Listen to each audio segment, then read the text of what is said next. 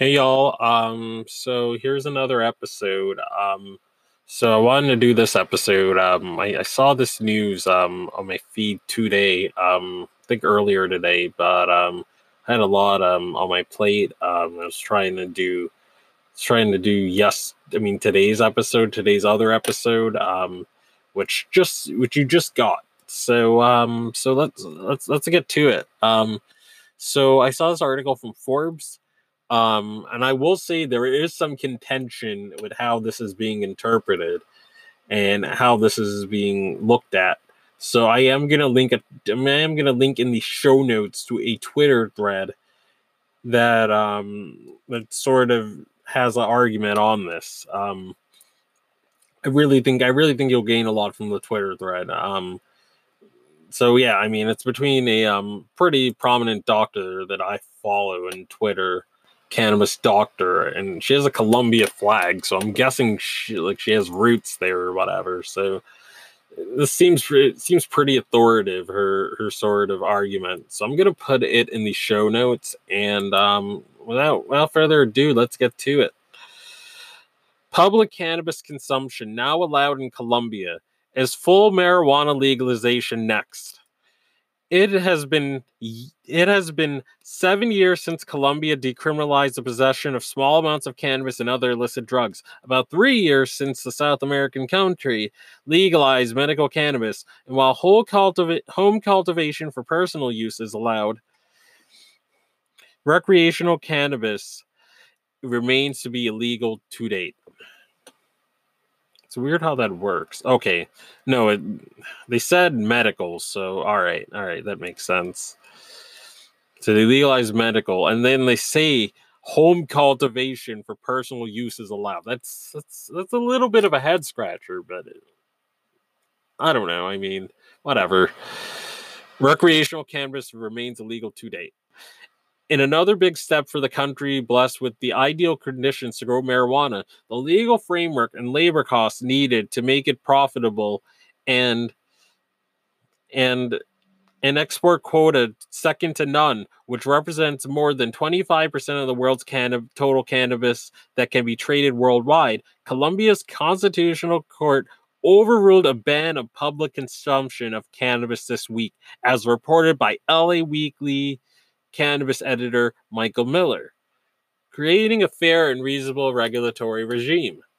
According to sources close to the matter, Colombia Constitutional Court ruled that portions of President Ivan Duque 2017 police code, which banned public cannabis consumption, among other things, is unconstitutional and violates a citizen's fundamental rights instead of protecting public and children's safety as it was supposed to.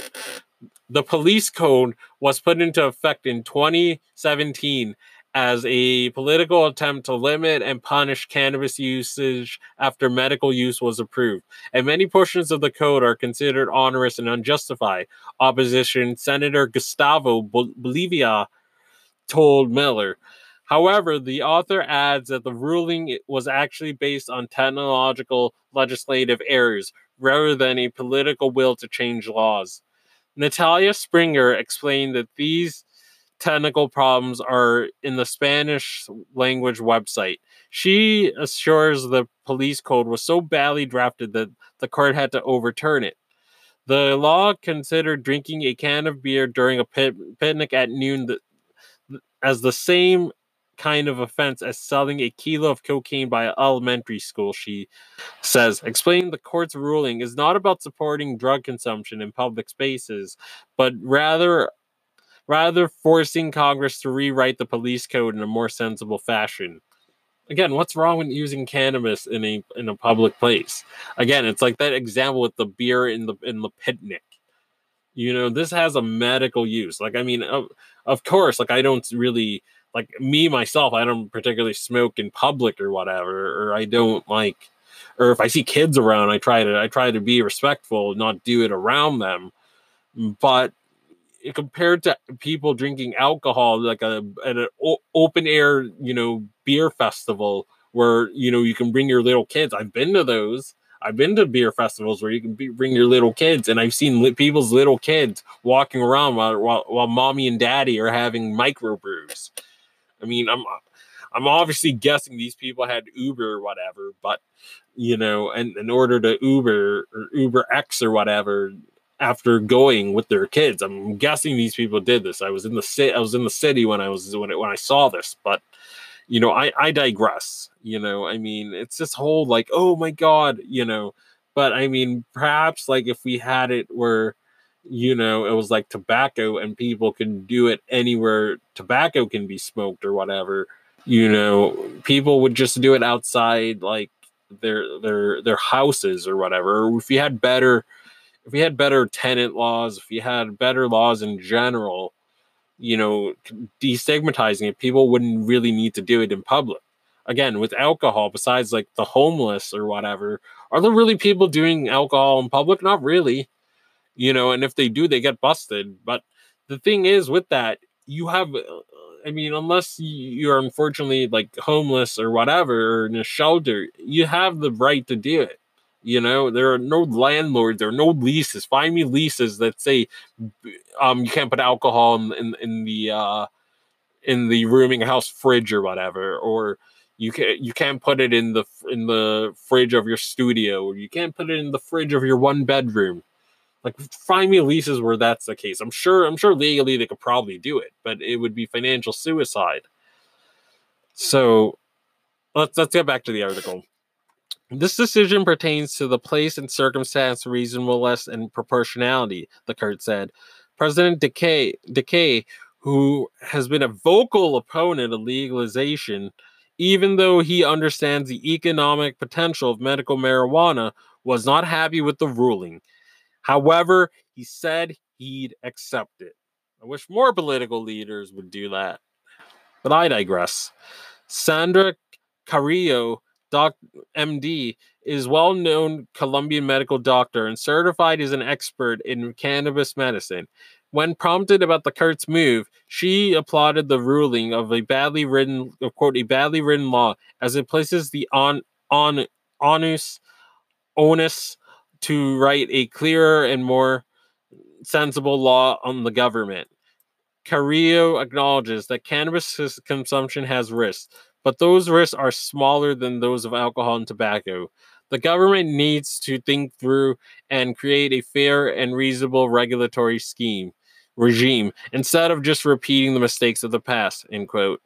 Adding to the comments, Michael Miller told me he thinks that the Constitutional Court's action is extraordinary from a legal and historical standpoint.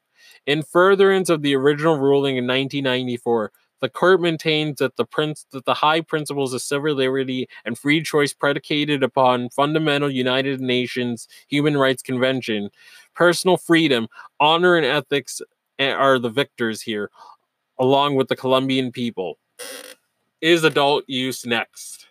The Court's ruling this week might not be a stepping stone for full legalization, some experts believe. According to the local Colombian media, a multi-party bloc is preparing to propose a total shift in the war on drugs in the form of a far-reaching drug policy reform bill led by Senator Bolivar. The group plans to introduce legislation into the Congress at the end of July.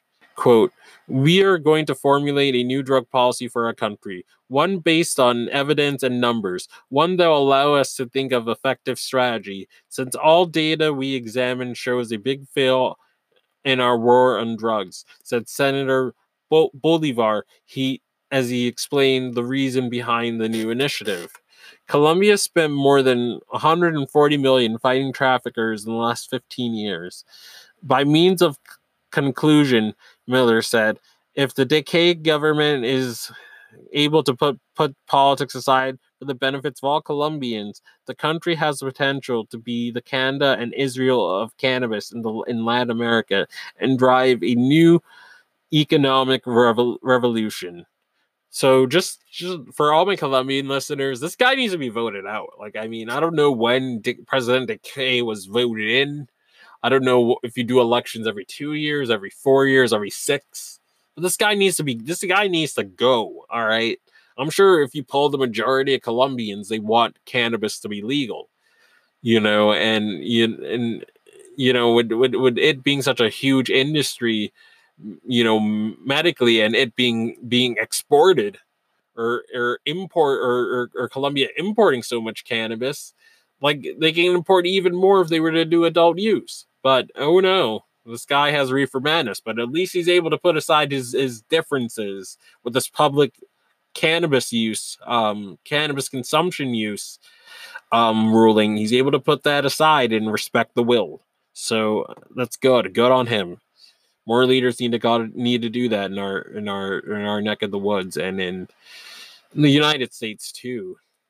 As we've seen, like Florida lawmakers like overturn like a amendment that was passed by 71% of the population. That was the biggest that any medical marijuana law ever passed by, 71%.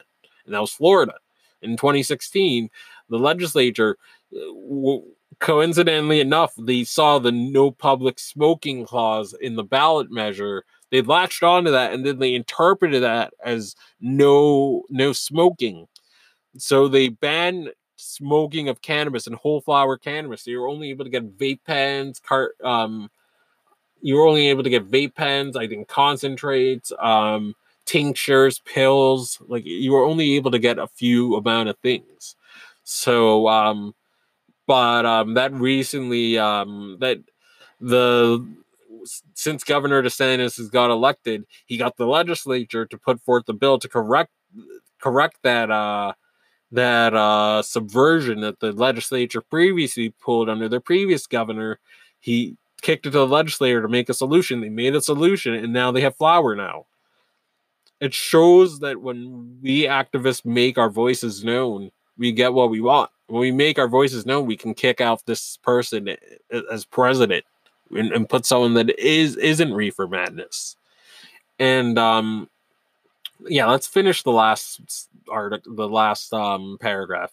As the market develops in this beautiful country, investors should keep a close eye on legislative and legal developments. Opportunity abounds. Some of us having called it for a while. Others, like Barron, are now arriving at the party.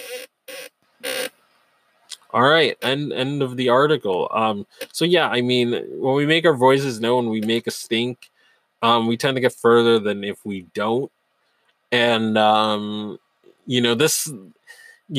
this is disputable to some people, I mean, I feel this does have like implications, and this can be applied to the U.S. This can be applied to U.S. states. We can, we all need to take from this victory and learn from it. Like and particularly in states like in the United States, like Nevada, that has like a $600 ticket if you're caught using in public. Like we can use stuff like this to strike things like that down, or certain towns in my area or whatever. Like for example, I've gone to graduate school in the past. I mean, I'm not going to dox myself, but I've gone to graduate school in the past in a town that has an ordinance where if you use in public, they can give you $100 ticket. But this using in public, like again, in our state, like if you have a medical card and you use in public, you can't get in trouble. So I'm protected. But if I didn't have the money to put forth the medical marijuana card, if I didn't have the $250, and I was just using it, I was just using stuff I got from a medical dispensary. No, from an adult use dispensary or recreational marijuana dispensary. I was just using that. If I was just using that as medicine and I didn't get the card, and some cop wanted to meet his quota, I could have gotten a ticket. I could have got $100 ticket. If I got caught the second time, $200 ticket. Third time, $300. And it'll just keep being my town, like a town near me does have an ordinance like that. So again, we can use rulings like this to strike down crazy laws in where we live. Everything is, like I say in this podcast, like I often say, everything is interconnected. Everything is connected, whether it's Canada, whether it's Colombia, whether it's New Zealand, whether it's Australia, whether it's Germany. Like, it's all connected. We can learn from cannabis news and news in general from other countries. If you don't learn what's going on in the world, you're not really informed, in my opinion. So I'll end it on that note. And as always, everyone, stay medicated, my friends. Peace.